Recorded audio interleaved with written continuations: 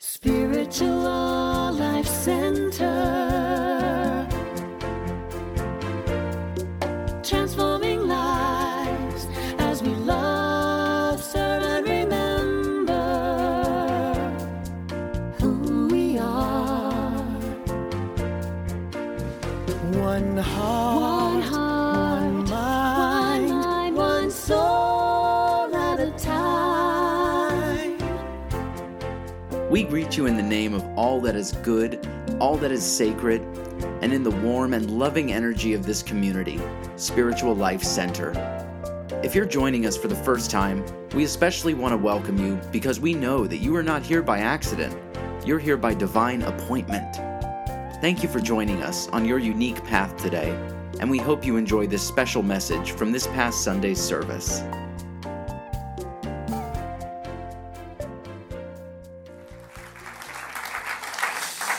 Oh, thank you, Ann and Marie and Paula and our Soul Light Connection. As I mentioned in the earlier service, they may have the football Super Bowl every year, but whenever they sing, we have Super Bowl every week.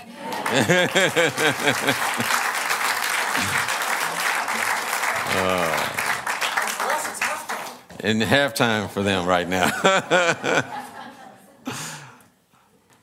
Well, there was a woman named Julia, not a real name,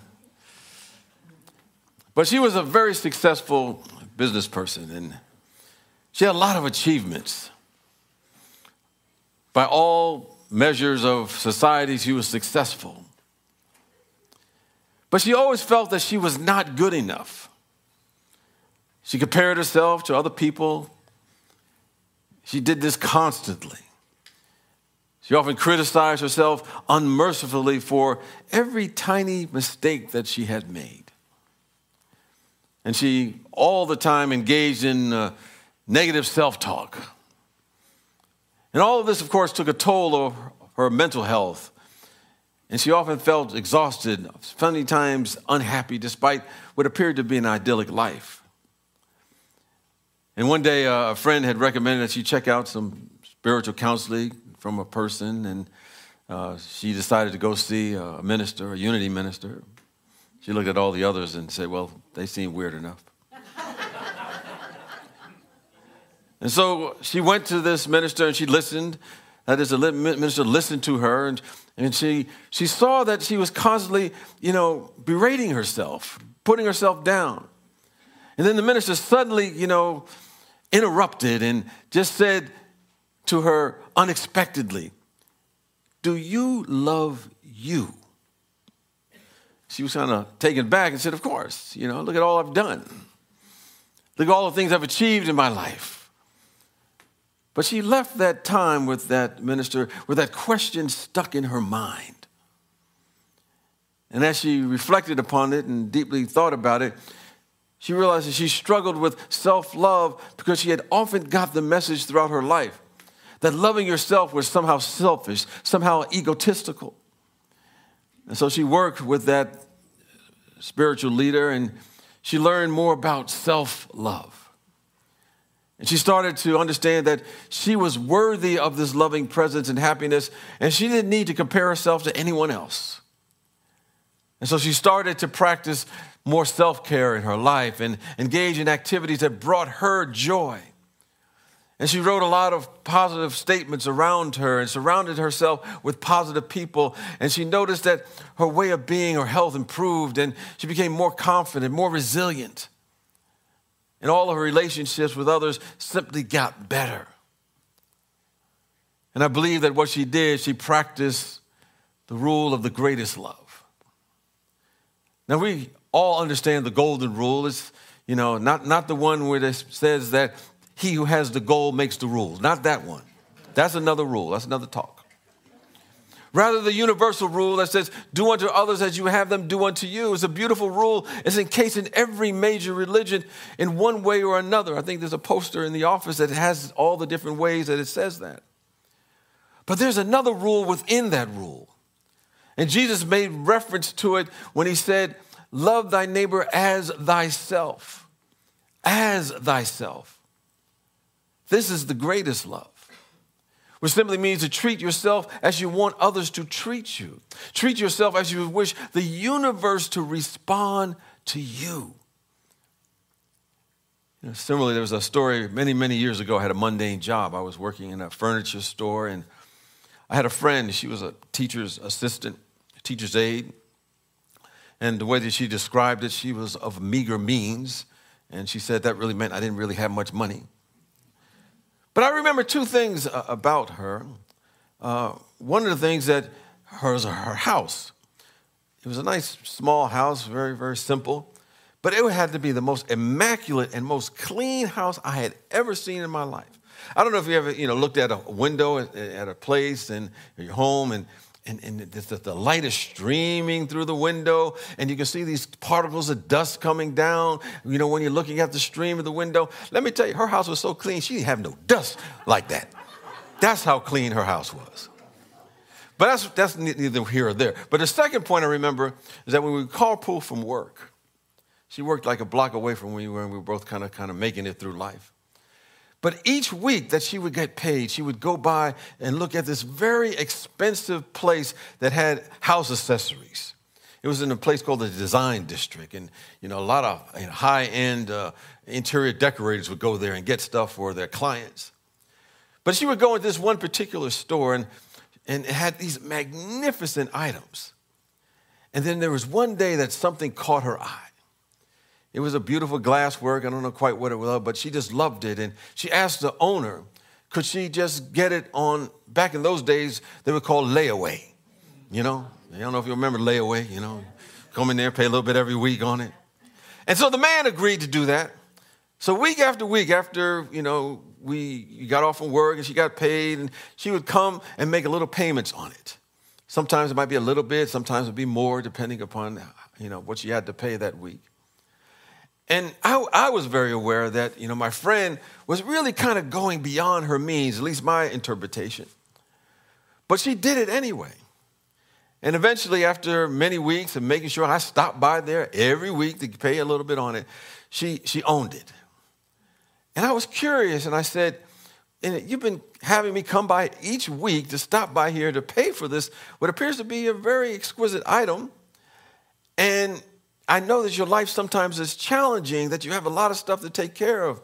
And I know you're not rolling in dough. I could talk to her like that.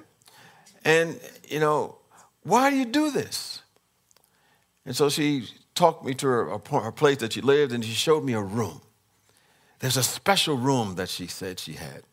And she said, I only allow the most beautiful things to come into this room because this is the place that I live. I lived there. And the room was filled with positive words and affirmations and uplifting images, and you could not help but be inspired when you came into that room. And I realized looking back, because I didn't know all the stuff that she was doing and what this spiritual stuff was all about at the time, that she has a message that's a metaphor for all of us today. And that is that we always live with ourselves. As that saying goes, wherever you go, there you are. Stuff be going on, you move to another place, boom, you're still there. So we want to examine ourselves and see what is it that we allow to remain in our awareness. Because remember the spiritual law of mind action, it said thoughts held in mind produce after their kind. So we want to ask, is it beauty or is it crudeness of the day that we're keeping in our memory? How does our memory serve us? Do we remember the things that went wrong? Do we remember the obnoxious things that someone may have said about us? Do we think about other people and just criticize them unceasingly? Because I know no one here, but there's some people that criticize other people as if there's some sort of prize in it. The more they do it, the more they apparently think they're being better in life. But understand, when we speak like that, they get the copy. We keep the original. We're keeping that energy all the time. So we want to ask, do we allow where we live to be filled with beauty and upliftment? And I think therein lies an aspect of the greatest love, that treating ourselves well. If you want to be treated well, you have to act as if you are, putting yourself on a training program or putting the universe on a training program. Because when we do that, then we begin to create boundaries and we're able to communicate more effectively. We build stronger relationships because we're solid in who we are and what we're about, and we're able to forgive ourselves easier. That makes it easier to forgive others. We're also easier to forgive others because it leads to conflict resolution. Understand that we can never love another beyond the love that we have for ourselves. There's a limitation there. And as we allow for the development of that strategy to keep that beauty within us, more beauty rushes to us. Because what we're interested in is where our attention is. That's what spiritual law says. Whatever you and I are interested in truly on a deep level, on an emotional level, that's what we experience. Jesus said it this way, to lay up in treasures in heaven where dust and moth do not corrupt. And he was talking about a level of awareness of not using our memory, not using our mind, not using our being to hold fast to the negative, to hold fast to discontent, but to use this place as a repository of beauty and love. And we can do this. I think to express this greatest love, we want, like I said, to put ourselves think of ourselves as being on that training program. Remembering we train the universe and we train others around us by how we treat ourselves. And to the degree that we treat ourselves with excellence, with an exquisiteness, with a loveliness, with a compassionate hand, that we treat ourselves magnificently, we've enrolled the entire universe into our training. I think we want to accept on a deep level, on a profound level, even on a real level, that not only do we deserve the best, but we are the best that this universe, the force, God has to offer. But sometimes we're so hard on ourselves. We may put ourselves down in subtle and sometimes not so subtle ways. But as I like to say, God did not make junk. God did not make mistakes. God did not accidentally create anything. Who we are and what we are is the absolute best that God has offered as far as we are concerned. So we want to treat ourselves well. And that's not pampering the ego. Like I said, it's about taking compassionate hands and beginning to take time with ourselves. Like I said, sometimes people are so critical of themselves, but we want to be able to reverse that. One of the techniques one of my teachers told me earlier on, I was trying to kind of reverse my life. He said that you want to look at yourself in a high level. So, get up in the morning. The first thing in the morning, look in the mirror and just say these words, I love you. And he said, if you're not doing that at least once a day, he said, if your mirror does not have your lip prints on it, you need to start doing that every single day. Be nice to yourself. Encourage yourself. Love yourself. Even when we get money, we have to pay ourselves and, like my friend, buy an extravagant gift or a non-extravagant gift, just some flowers. We don't necessarily think about paying all the bills first. We have to pay the bills, yes, but also pay ourselves. Take care of ourselves. Sometimes I like to say, I wake up some days and I say, it's been a long time since I took a bath. Let me go in the bathtub now, and just put some bubbles in there and just put a whole lot in there and just have them floating all through the bathroom and just have a one-on-one conversation with the presence of God and say, God, talk to me. Let's talk together. See how wonderful you are, how wonderful life is. Remind me of that. Because it's impossible to accept what is God's pleasure to give us if we're not training the universe to respond to the deep and pure intention of how we're treating ourselves. It's an impossibility for us to be walking around not giving ourselves enough time, not giving ourselves enough encouragement. Like I said, we need to be our best cheerleaders. We can't walk around not taking care of ourselves and then expect anyone else or the universe to respond in kind. That would be for the universe to act unlawfully. But the universe always acts lawfully, responding to the nature of the song within us, within our heart. So we don't want to say, oh, I don't have enough time. If we say that, I don't have enough time, I'm overwhelmed, sometimes we may get caught up into, we run into the world scattered and tattered and so forth. And because we're training the universe to respond that way as a scattered, tattered, frail, lackluster human being, the unlawful universe hears that prayer. That's basically what it says. Oh, you're saying I don't have enough time? The universe always answers our true held prayers. So if we say I don't have enough time in my life, it's overwhelming, and say I can't really get all this done, the universe say, well, if you ain't got enough time for yourself, I ain't got enough time for you. So we don't want to do that. We don't want to send out that message. Sometimes we beat ourselves up for making too many mistakes. As I've often mentioned, a mistake is kind of like an actor. When they're in a play or rehearsing for a movie or something, they may kind of mess up and they would say it's time to take two, So a mistake is just nothing more than a mistake. We always get a chance to do it again and again and again until we get it right. But oftentimes we end up committing malpractice with our minds, with our mentality, beating ourselves up. Some even try to beat themselves up so they can get into some place called heaven, which is right here and now. Sometimes we have a fantasy about all the so-called bad things we may have done or did not do, and we're afraid to face the presence of God because we think there's going to be some kind of retribution. But we know that God is love, so there is no God like that. But on some level, we might think so, unconsciously. As Landers were talking about, our unconscious beliefs are the wings that are running us.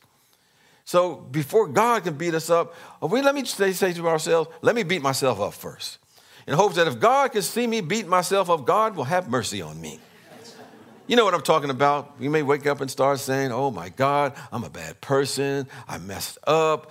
I made a mistake. I'm a sinner. Oh, my God. And you say, oh, God, are you seeing this? I'm terrible. I'm not worthy. I'm hoping that God is saying, oh, look at him. Look at her. I guess they're going to release that person from the law of mind action, that their words are creating their experience. There's no God like that. The universe acts lawfully.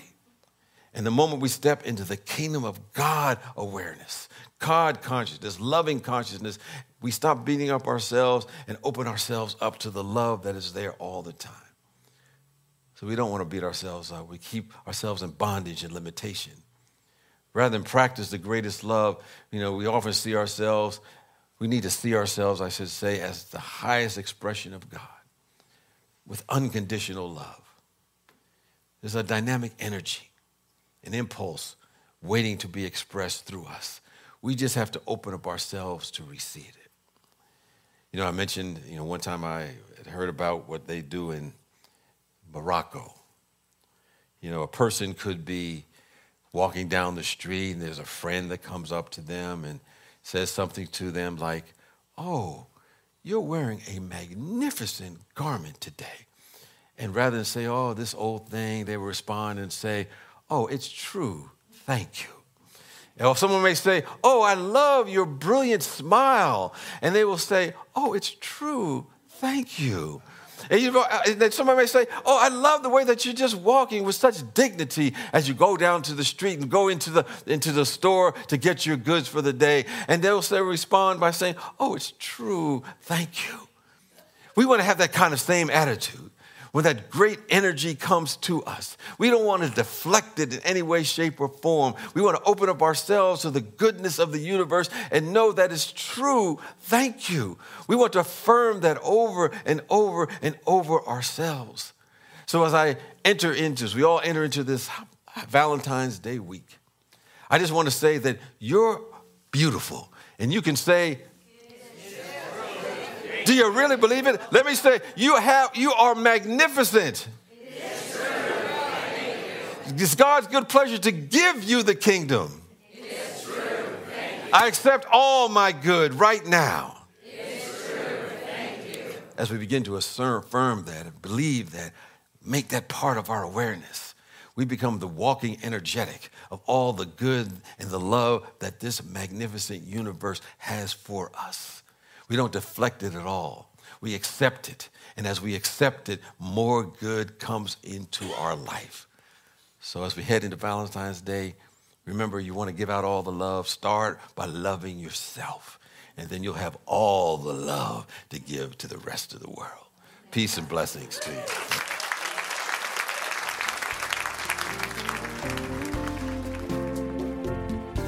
We are grateful for the opportunity to share with you today and hope you've taken something from this Sunday's message. If you'd like to hear more from Spiritual Life Center, be sure to click subscribe on the podcast platform you're listening from. You can find out more about our community on our website at www.slcworld.org. We look forward to being a part of your continued spiritual journey. Wherever you are, God is, and all is well. Spiritual Life Center.